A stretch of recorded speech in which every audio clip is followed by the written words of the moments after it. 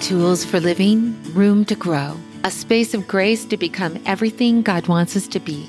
You're listening to the Living Room Podcast with Joanna Weaver, episode 94. Oh, you guys, I just love how God seems to work in themes. In the last episode, episode 93, I talked to Mary Morantz about letting God use your story.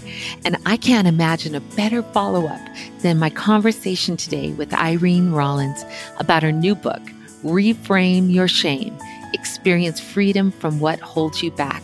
Listen, my friend, those things that the enemy uses to haunt and taunt you, telling you that you're no good, that you're damaged beyond all hopes of repair, well, he is a big fat liar. And the very thing that you think disqualifies you for God's best is the thing that God wants to use to bring you closer to him. Welcome to the living room, Irene. Well, thank you so much for having me. It's such an honor to be with you. Well, I love this book and I love your message. You and your husband were leading a church for many years and now you've transitioned into marriage ministry, which, oh my goodness, but it's your own personal story that I just would love to hear what God has been doing and what's led to the message of this book. Absolutely. So my husband and I have been married 23 years, and we like to say it's been the best 7 years ever. And there is a story behind that. So we did not transition the church because we had because anything bad happened. It was actually a really good transition, just time for us to, seasons had shifted and it was time for us to focus on where our call and where our assignment for the next season was, which is marriage. We've been through a lot. And it kind of started with a whirlwind romance of when we met at 21 and 24 years old. I didn't know anything about this whole church world, grew up Catholic, and fell in love with Jesus, fell in love with my husband in like a 6-month period of time, got married. Don't recommend it. I don't recommend that. Spent all my 20s really serving his parents' ministry and having children and just doing both the serving at the church and raising a family. When I was in my early 30s, we relaunched his parents' church together as I-5 City. And the church, everything we prayed for happened. Church grew, our congregation grew, salvations. It was absolutely amazing. But so did the pressures of life. The pressures of ministry increased, the pressures of responsibility. And I did not have the emotional intelligence or awareness to know how to deal with betrayal and grief. We had so many losses, did just too many funerals, but, and then just the weight of leading a staff and things of that nature. Well, simultaneously to us launching the church, we were on vacation and we reintroduced alcohol into our lives. And, here I was, a mom, a leader, a pastor, and went from having a casual glass of wine to really abusing it and then falling into a full-blown addiction. And fast forward, so we launched the church and over a 6-year period of time, the church was growing, the church was healthy, but Jimmy and I were slowly deteriorating behind the scenes. I had a very private struggle. I was medicating my pain, medicating my emotional breakdown. I was emotionally sick, mainly from toxic shame.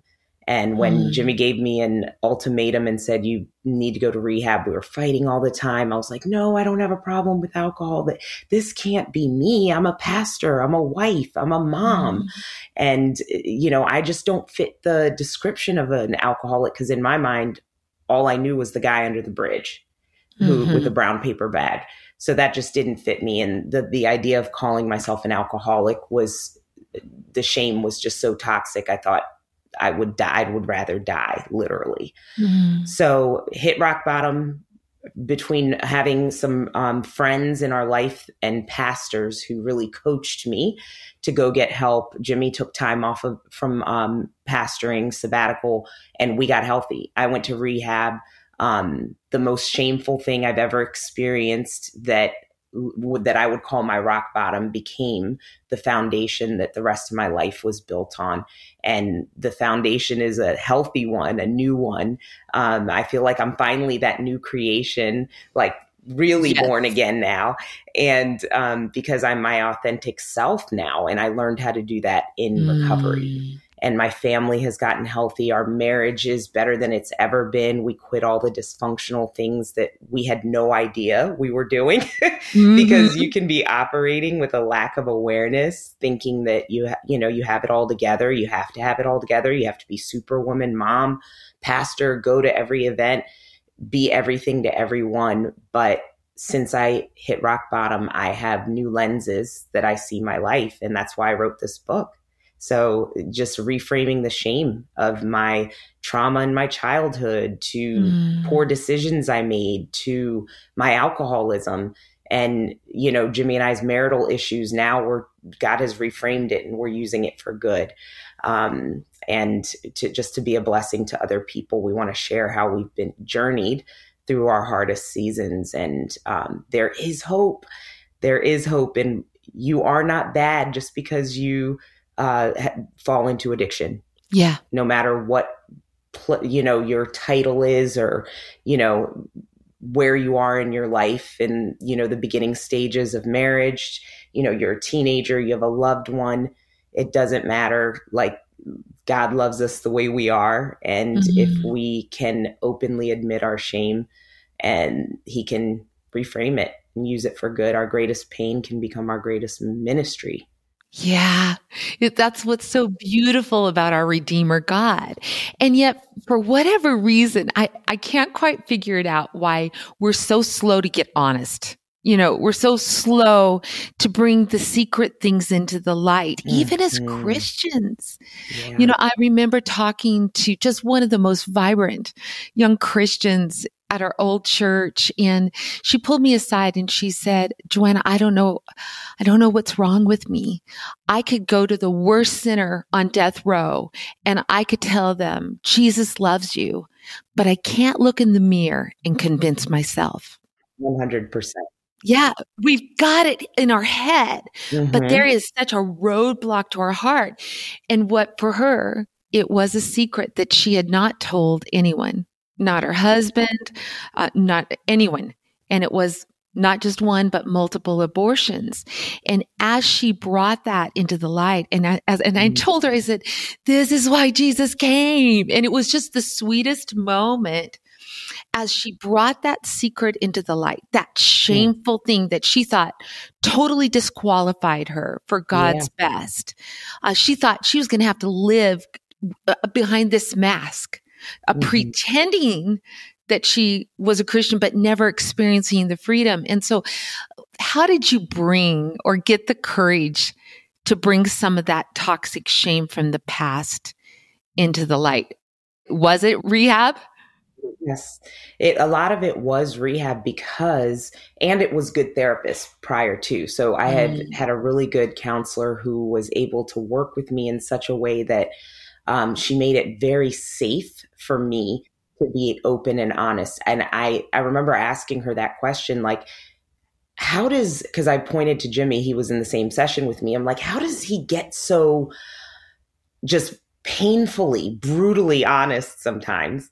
And she said, "Irene, it's called honesty. It's called truth. Try it sometime. It's freeing."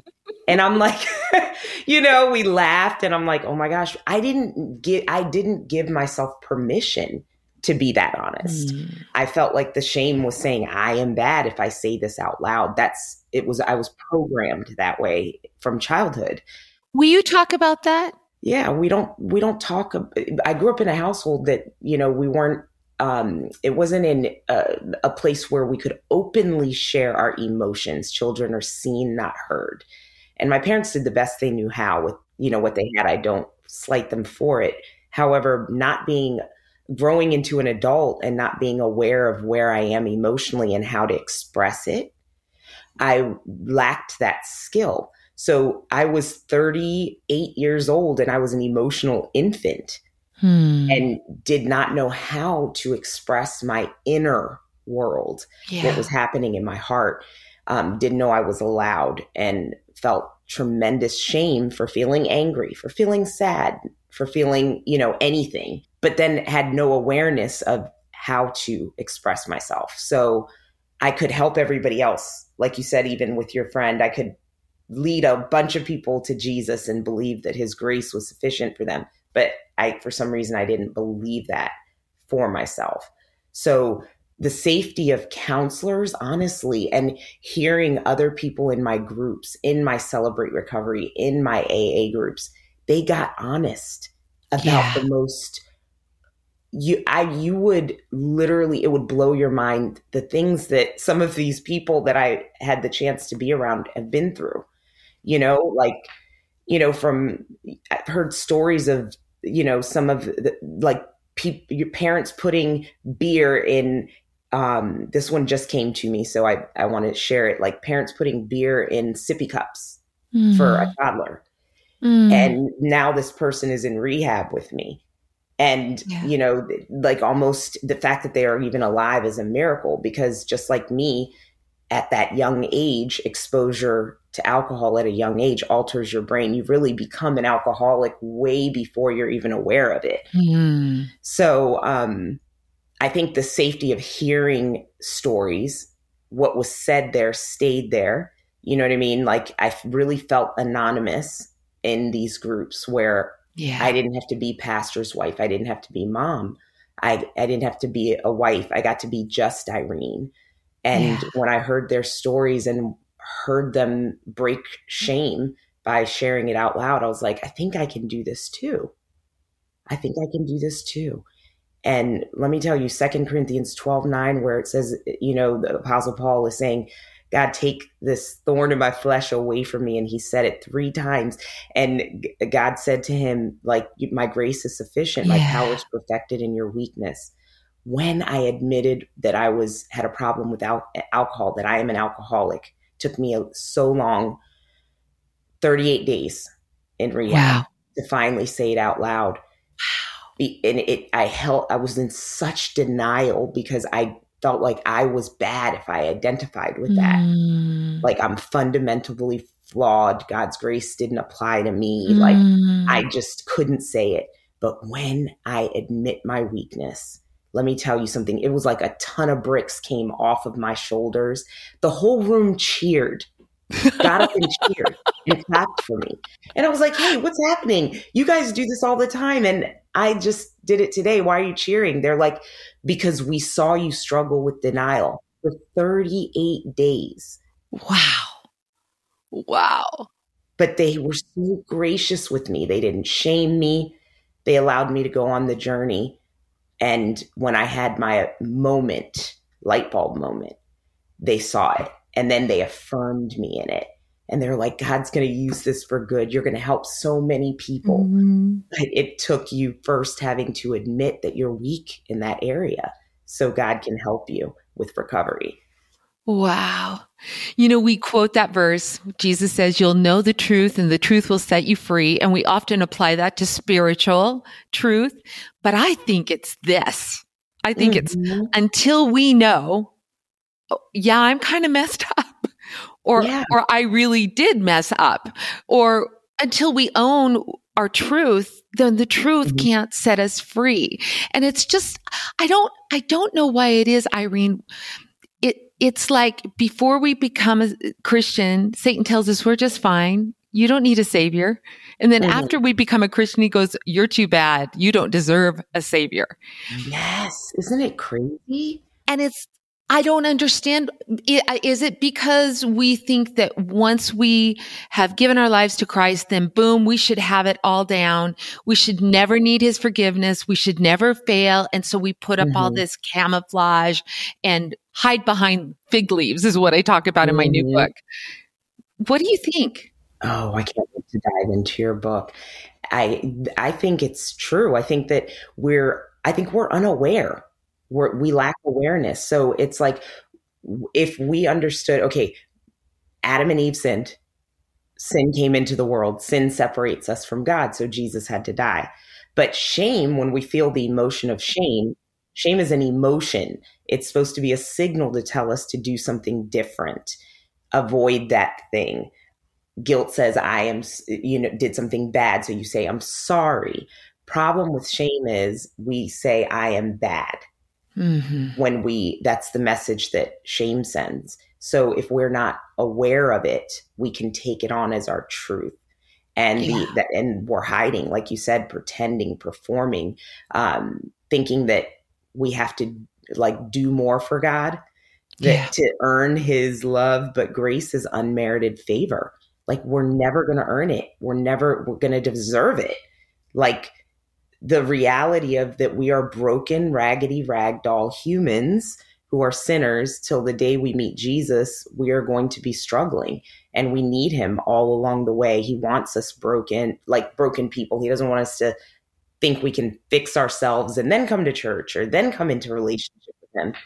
And once we know him, he gives us the grace and the strength to get through the hardships of life. See, the same stuff that was happening when I was under the pressures of early ministry are happening now. People are still betraying. People are still dying. I'm still experiencing stress. I just manage it different now. And shame, I feel and understand shame to the point where I sense it in my body immediately. And I have an awareness now, and I know that I'm having a shame attack. And I know how to address it. And I have tools that I've learned that I talk about in my book that can help us become shame resilient. If we understand that there's actually something we can do about it. We don't have to sit in the shame and the misery and all of that. Like you said earlier, confessing our sins, confessing our things we're shameful of in safe places. And I can't wait. I think our books share a similar message, because yours is trust and finding safe people, not perfect people, but safe people who will keep our information confidential, who will hold us accountable and tell us the hard thing and not shame us when we've made mistakes. Those are people that we can trust and confess with for healing. And when we confess our sins to God, as scripture says, we are forgiven. We really are forgiven. That's it. That's it. Yeah. Well, and I think it's James that says, confess your faults to one another that you might be healed. There is this beautiful, and it's really interesting, because I think sometimes too, shame, we say, oh, it's just between me and God. And in a real sense, it is. I mean, forgiveness, only he can really give us the forgiveness we need. But the shame is broken when we bring it into the light, when we are honest with someone else. And it's really kind of interesting too, that verse that I don't fully understand, but it says, when you forgive someone's sins, they are forgiven. There's almost something in that community. Now, of course, ultimately, God is the only one who forgives, but we take off the grave clothes. We unwind the shame off of one another when we give space to say, thank you for being honest. And no, I'm not going to reject you, and neither does God reject you. And I was just thinking, one of the real revolutionary things for me, and let me just tell you, I've said it before on this podcast. Irene, it's really embarrassing. I was raised in a grace-filled home in a grace-filled church. I have no reason for my dysfunctionality.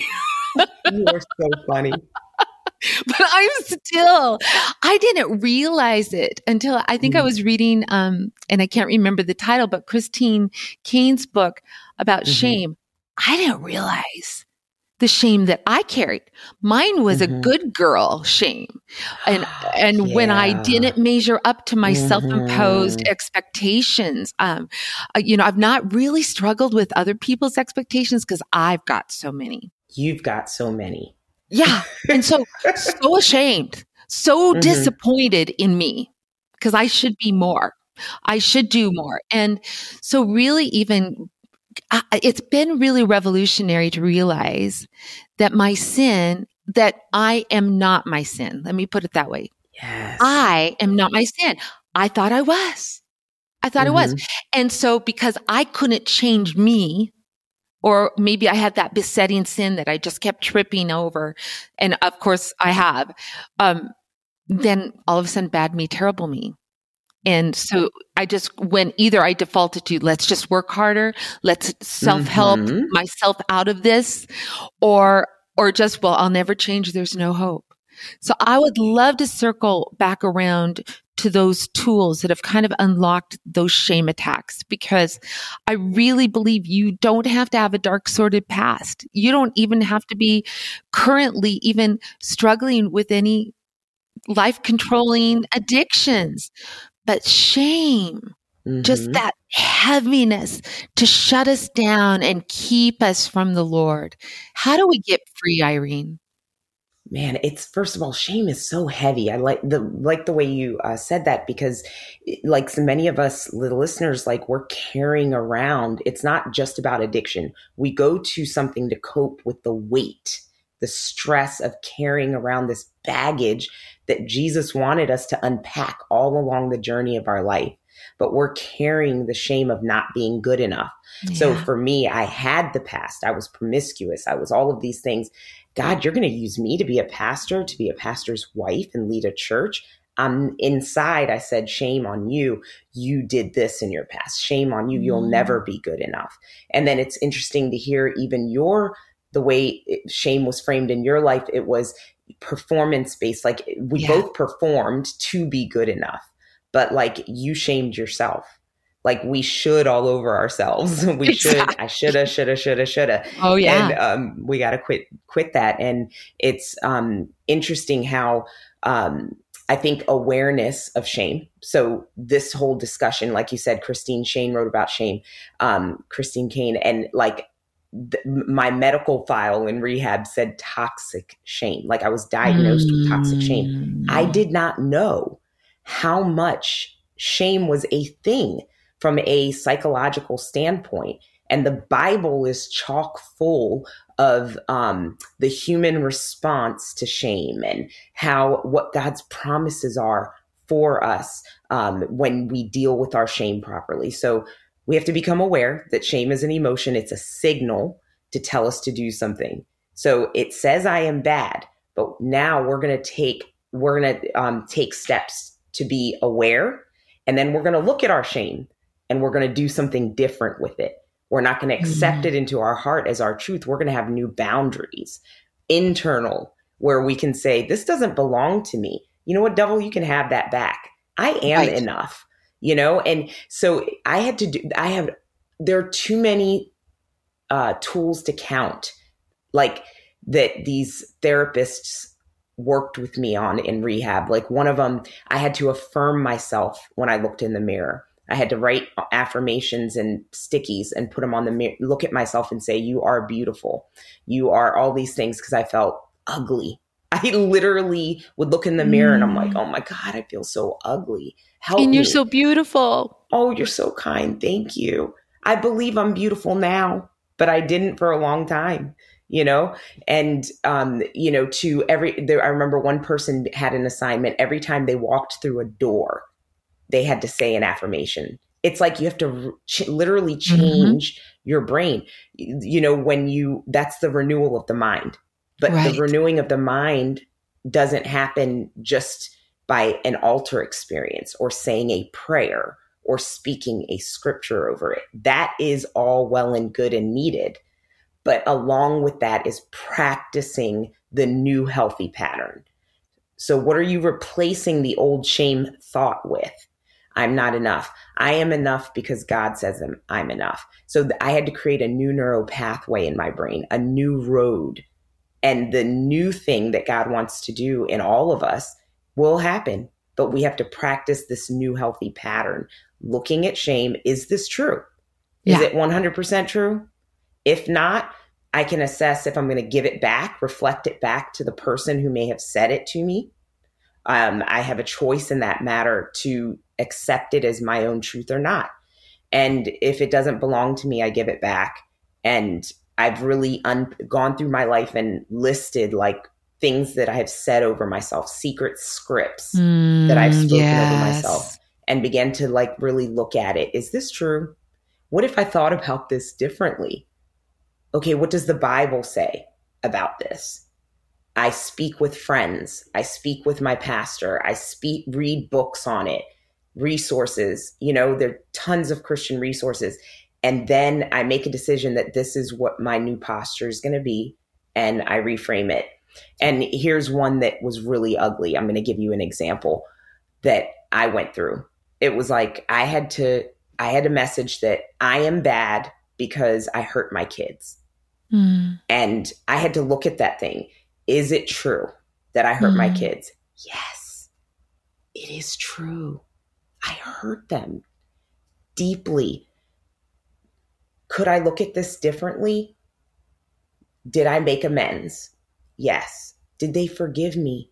Yes. Yeah. Am I forgiven by my children and by God? Yes. Did I have to change my behavior and not drink anymore so I could develop trust with them and heal the wounds that the old Irene caused? Yes. Yeah. I'm forgiven. I'm free. My kids, we are better today than we ever were before I was drinking. So we thank God for the opportunity to make amends, to have made a mistake and come to them and say, I'm so sorry I did this. That's it. I'm 7 years sober this November, 2022. God. And my kids celebrate it like nobody's business. They're like, they love the sober mom that is proud enough of her weakness to share it because of the power of Christ that's been at work in me. I don't boast for my own good. They look at me and they see the power of Christ at work in me because I'm admitting my weakness. What a testimony to our kids. It is. That's the problem, right? We're like, well, I've got to be the perfect parent. Yeah. Well, what are we modeling? We're modeling an impossible standard, right? But if we can model that repentance, and I think that was the thing that was really freeing for me in realizing, number one, I am not my sin. But in doing that, it was like the Lord gave me almost like helped me step back and see what I was doing as separate from me. It was like third person. And I could look at the sin, I could look at the behavior, the attitude, whatever it was. And I could say, you're right. Holy Spirit, you're right. That is sin and I don't want it anymore. Please forgive me. Please set me free. And in doing that, we access the power of God. Because if we're continually just holding it, trying to hide it, not getting honest about it, then we're in bondage to sin. But when we can bring it into the light, as He's in the light, then He can set us free. And it is a process. There are things that I've struggled with. To be honest, Irene, I think I have a very addictive personality. Had I been raised in a different situation, there is a very good chance because I think we all buffer with something. We all try to numb our emotions. It may be shopping. It could be food. We all have our addictions and relationships. Oh yeah. Exactly.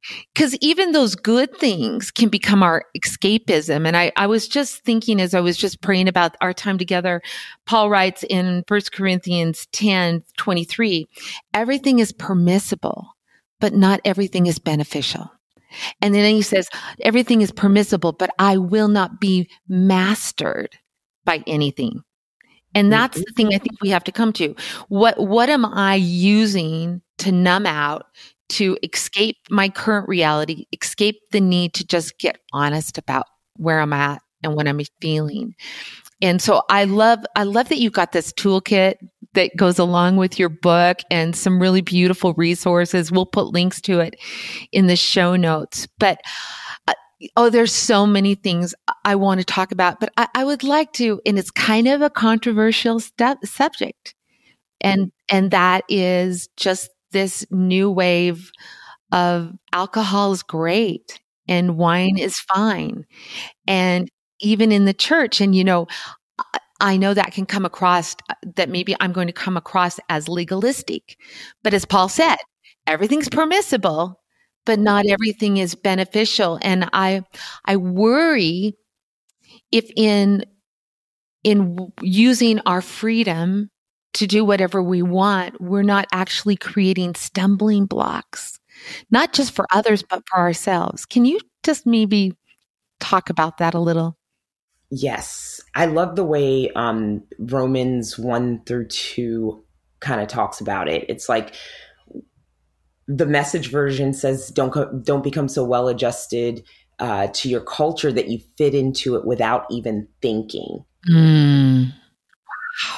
And that's the key. Like, I'm not here, you're not here to say, alcohol is good or bad. And I talk about that in my book because, what does the Bible say about alcohol? Right. We're not here to have that argument, to be honest with you, because technically, Jesus made water into wine. Like, wine is not bad, right? Right. It's us conforming to the things of this world, which is glamorizing.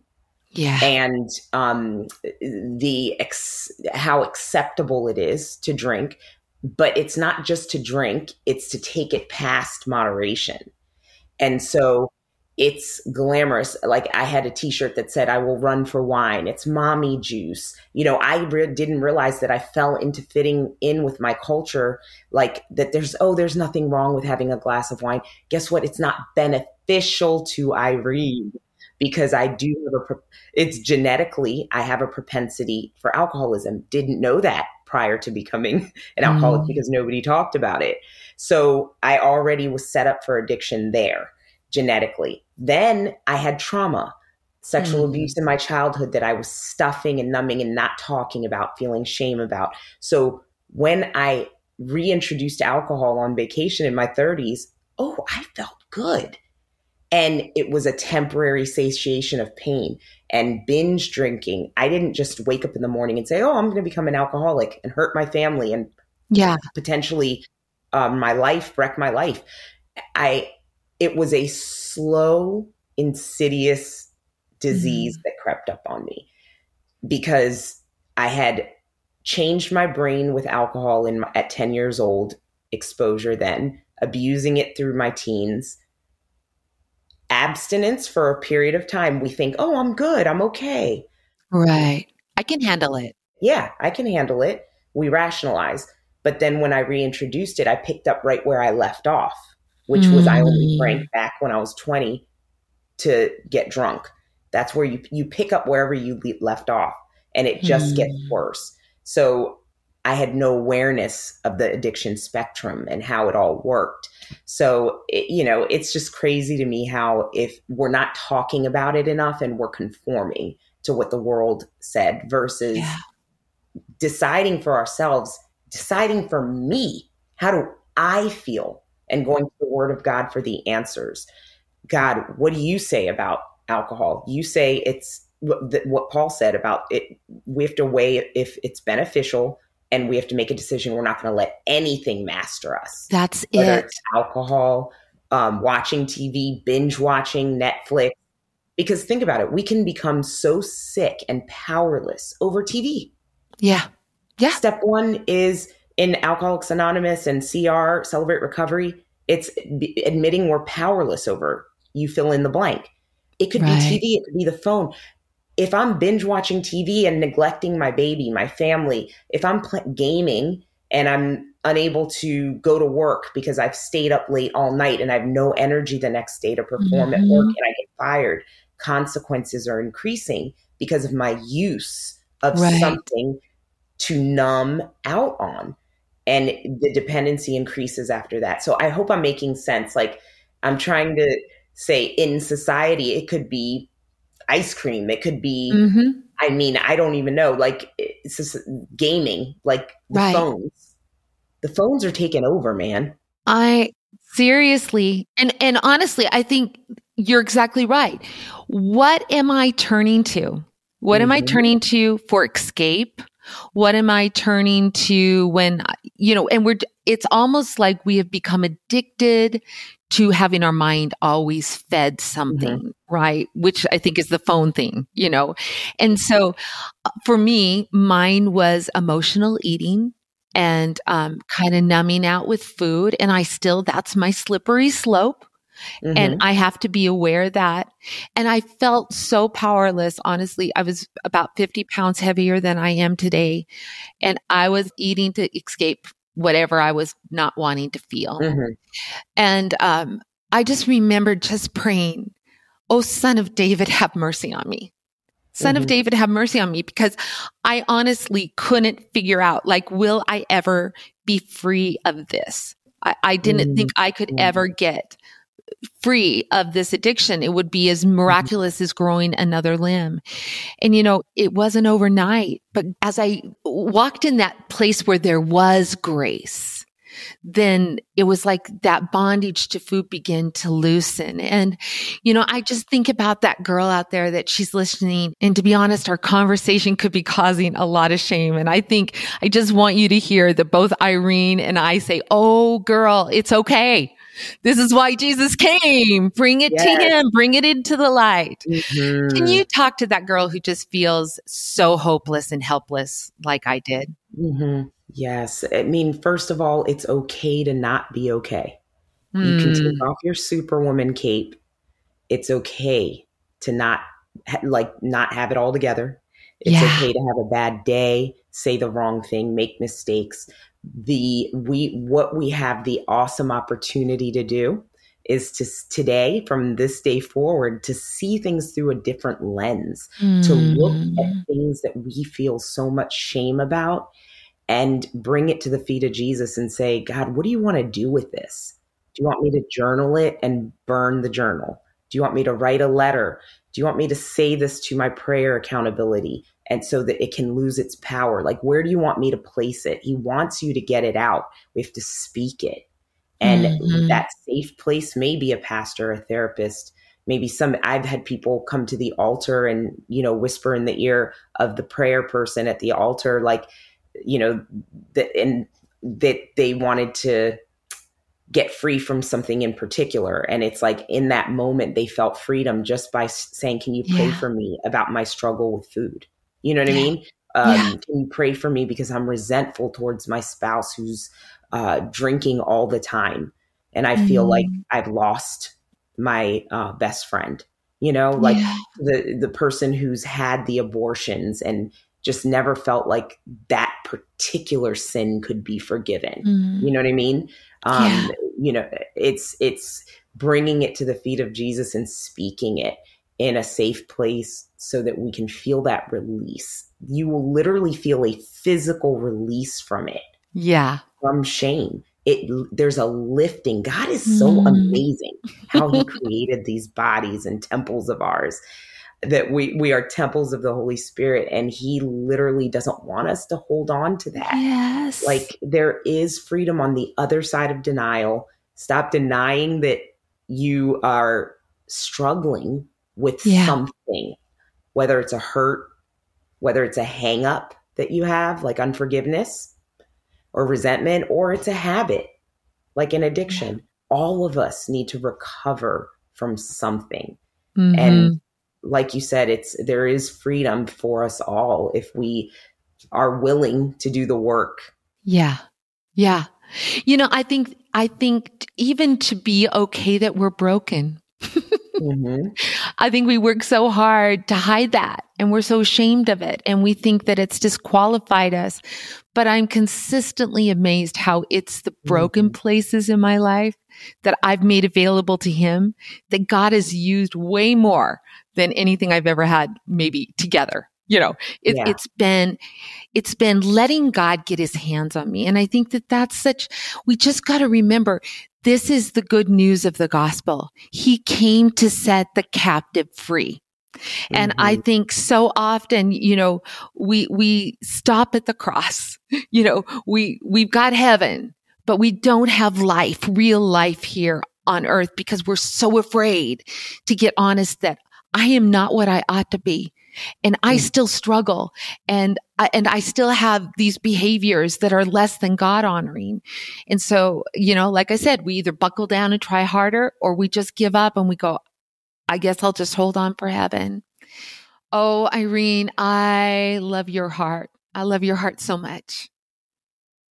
Thank you so much. I just love Jesus. I love Jesus, and, experiencing his redeeming love through my darkest and hardest seasons. I just want people to know him in the fullness of who he is. And he is a redeeming God, a loving, gracious God, not a God that's, pointing a finger at us and saying, shame on you. He is Yes. saying, no, come as you are. He's not this, disciplinarian that's full of rules. He's got a massive heart. He loves us so much that Yeah. he gave up his only son. Like, that's the God that we serve. He loves us, me, exactly as I am, perfectly imperfect. Like, Yeah. he loves me. He created me, didn't make a mistake with any of us. And I'm just so grateful for Amen. his grace and his mercy. And I want people to know that God, him, and the beauty of who he is, not through the lenses of shame that says, something's wrong with me. So he's not going to love me because I did something bad. Yeah. I want people to know him and experience his reckless love. Yeah. That's it. I think it wasn't until I brought my brokenness to him that I discovered what a good savior he was, you know? And if we settle for, our ticket to heaven and never experience his grace and his love and his acceptance here on earth, then we've missed the best part. Because the angels, they look into what we have, this great redeemer, and they want that. Because I kept thinking as you were sharing that, where it says where the prostitute lavishes her gift on Jesus and her tears and dries his feet with her hair. And, everyone's going, oh, how shameful, pretty much. And Jesus says, oh, she who loves much, she who is forgiven much loves much. And I think that's what we've experienced, Irene. Me too. Even this goody two shoes needs a savior. And it's when Yes. I received that, rather than being offended by my brokenness, received his forgiveness. Oh, my relationship with him exploded. So whatever you're hiding in the dark, bring it to him, because it's going to revolutionize your life with him. I fully believe that. Yeah, I believe it.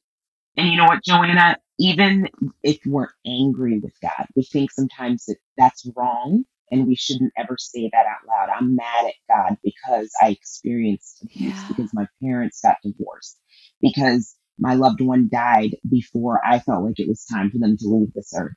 Like, we get so angry with God and we feel shame about even saying that out loud, that we're, oh my gosh, I'm a Christian. I should never say that I have doubts, Mm, you know? yeah. And here's the thing about Jesus. The more I learn about him, I see that he had such compassion for people Yeah. with doubts. He had such compassion for people in sin. He came here for us. He came here for us, to be around us. He looked for us. He wanted to be around people with doubts, broken people, not perfect people. And Yeah. so it just, again, to your point, like, we get to experience that type of love while we're here on earth. While we're here on earth, we can experience it now. Oh, yeah. And it's not our perfection. It's not our holy life and our spiritual disciplines. It's us bringing our junk and giving God access, right? I keep thinking, he made us from the dust of the dirt of the earth. And if we'll let him into the junk and the dirt and the muddy mess, he can remake us all over again and release everything that he intended when he made us from the foundations of the earth. Oh, I could talk to you for forever, my friend. He's so good. He's so good. And I would just say, you guys, don't let shame keep you from your savior. It's why he came. It's why he came. Oh, as we close, I would just love to have you close us in prayer, Irene. Absolutely. Father, we come before you in agreement, thanking you for your goodness, your grace, and your mercy. We thank you that you're a good father and that you see us, you know us, we're the apple of your eye. And there is nothing that we can do that can separate us from the love that you have for us. So thank you, Jesus, for taking our shame, despising our shame, reframing our shame through the work of the cross. Now, God, we can look at our shameful experiences and we can see that you endured the shame of the crucifixion. And then you were seated at the right hand of the Father. So, God, we focus our eyes on you. Yes. So that we can see through lenses of glory, lenses of grace, of the fact that our shame doesn't define us, but it actually, when we accept our weaknesses and our humanity and our brokenness, we just get closer to you. Yes, yes. Because we fall on our knees and say, yes, we need a savior. So God, we accept our humanity today. We ask that you just fill us with your presence and your grace to be able to admit our weaknesses and surround us with people who are going to lead us into a closer relationship with you.